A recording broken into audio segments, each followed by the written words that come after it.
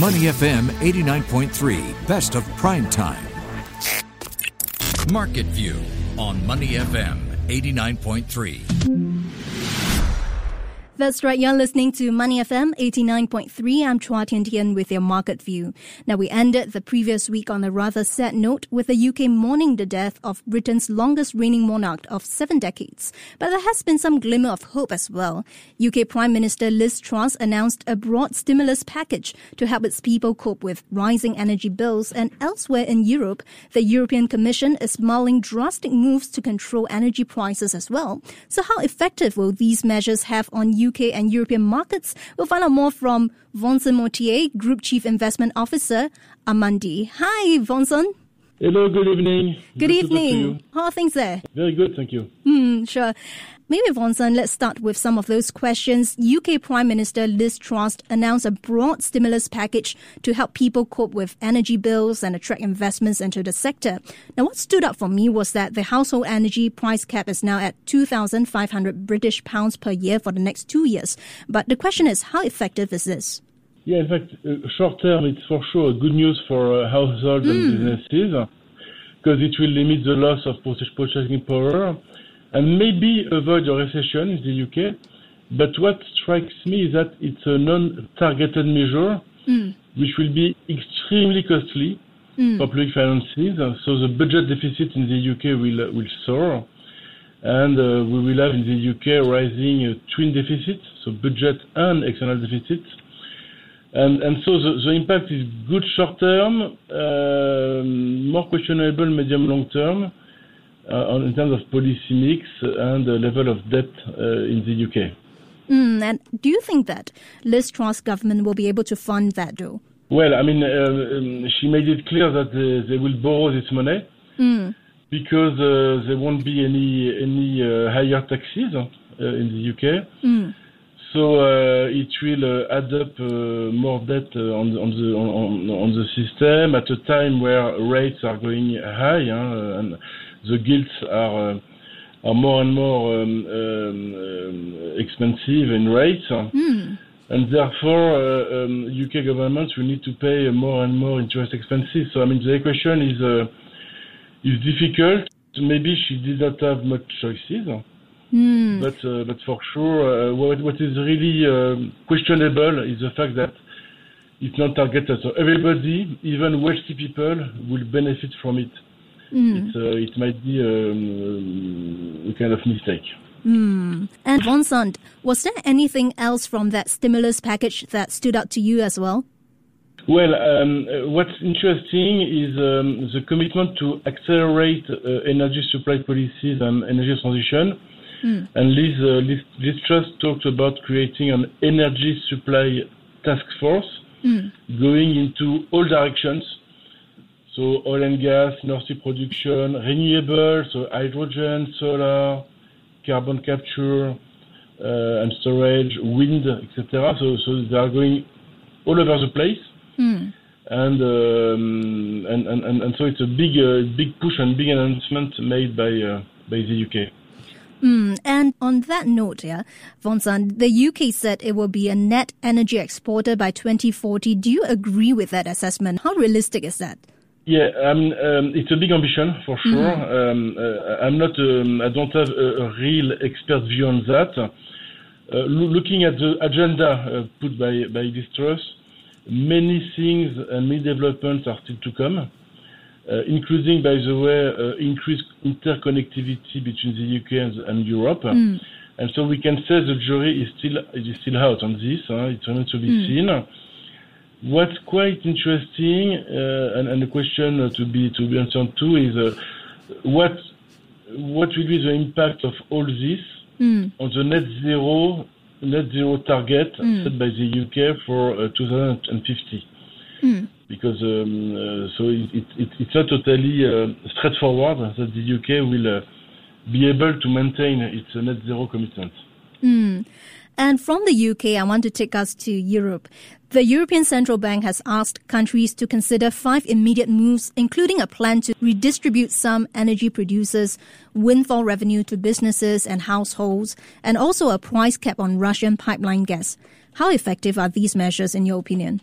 Yeah, in fact, I think it is realistic because, there is a common shock and there is now more and more building a common interest. And in the past, history has shown that we should never underestimate the capacity of Europe to adapt and to unite when there is a crisis. For the taxation of windfalls, it is gaining more and more traction in Europe. It is clear, you cannot deny that part of the profits made by the energy companies is linked to the surge in energy prices, which is itself coming mainly from the war in Ukraine. And given the fiscal costs of the war in Ukraine, it is pretty normal in a way that there is a way to find, to share the burden actually. So that's a measure which is very gaining in popularity, and we believe it will happen. And the cap on gas prices is now a kind of necessity to avoid a collapse of domestic demand, and as well some social tensions and a rise in inequalities. So overall, we think it will happen, and it is widely anticipated and asked by the population at large. And looking at how this will go, because earlier they were saying that price cap on Russian gas pipeline, it will only be effective if bigger players, India, China, come on board. But going as how it is right now, do you think that it will be effective against Russia? Well, it's always a tricky one because for gas, clearly Russia is cutting the gas. So I mean, it's for oil. Oil, it's very difficult to track oil. So that's why currently there is no ban per se on Russian oil because it's very difficult, in particular for refined oil, to identify that it is coming from Russia. So it is where there is a limitation to sanctions because the commodity market is global and you will. It's almost impossible to track Russian oil at the end of the day. So here I think pragmatism will prevail in a way. And Vincent, with the ECB hiking interest rates by 75 basis points, what are your peak rate expectations going forward? Yeah, so our expectation is for ECB to continue to hike, but much less than in the US.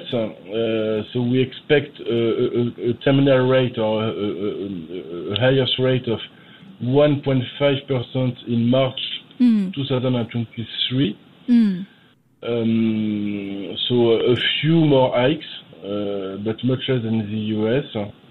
And the reason being that Europe cannot afford much higher rates because Europe is very, very close to recession, and will probably next year be into a soft recession.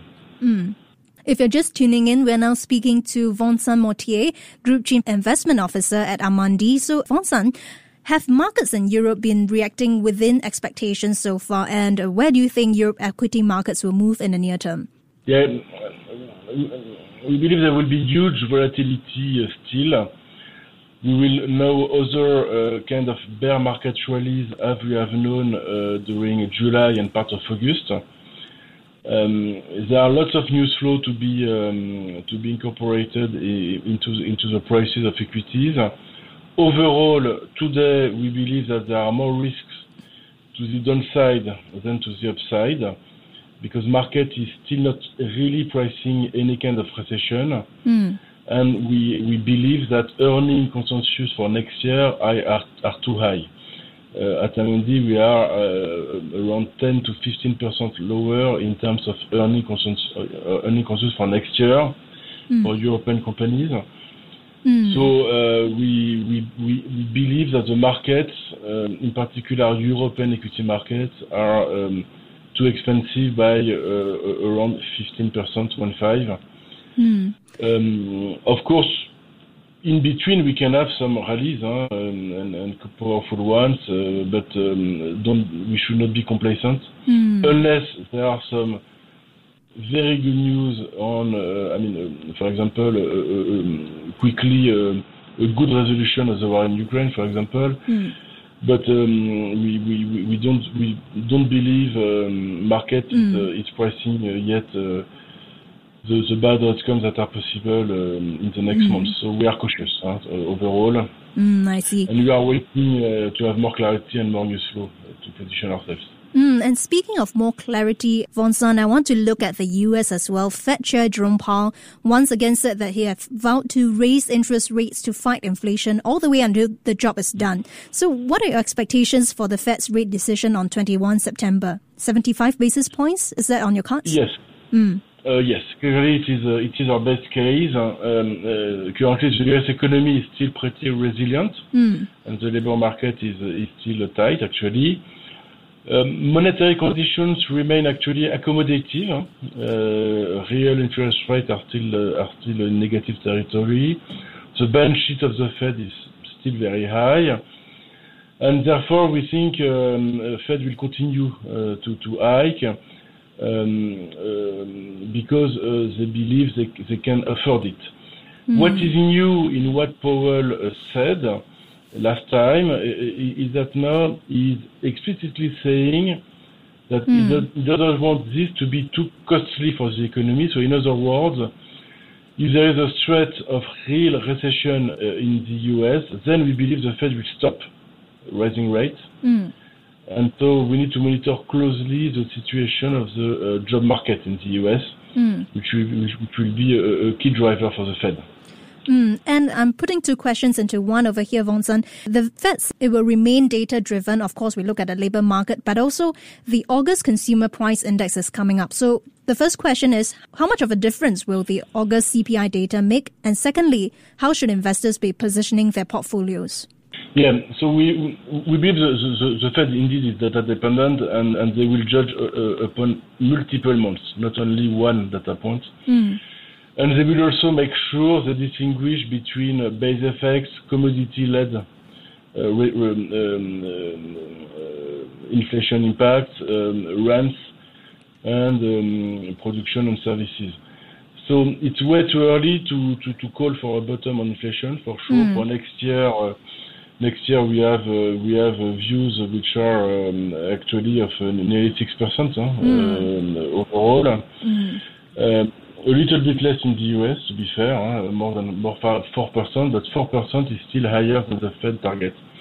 So the road is still long and bumpy. And so in this context, given the volatility that we foresee on equities and on credit, we turned neutral to overweight, and we have started to buy back some treasuries and bonds, government bonds, that are interesting in terms of yield and macro protection.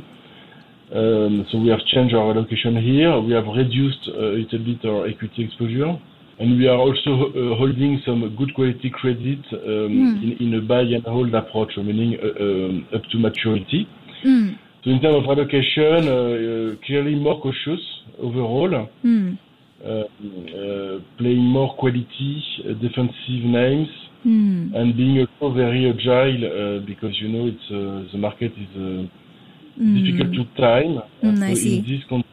In this context, it's better to average entry point and exit points, not to go in once, better have an average price. I see. Thank you very much, Vincent. I've been speaking to Vincent Mottier, Group Chief Investment Officer of Amundi. Before acting on the information on Money FM, please consider if it's suitable for your own investment objectives, financial situation, and risk tolerance. To listen to more great interviews, download our podcasts at moneyfm893.sg or download our audio app. That's AWEDIO. Available on Google Play or the App Store.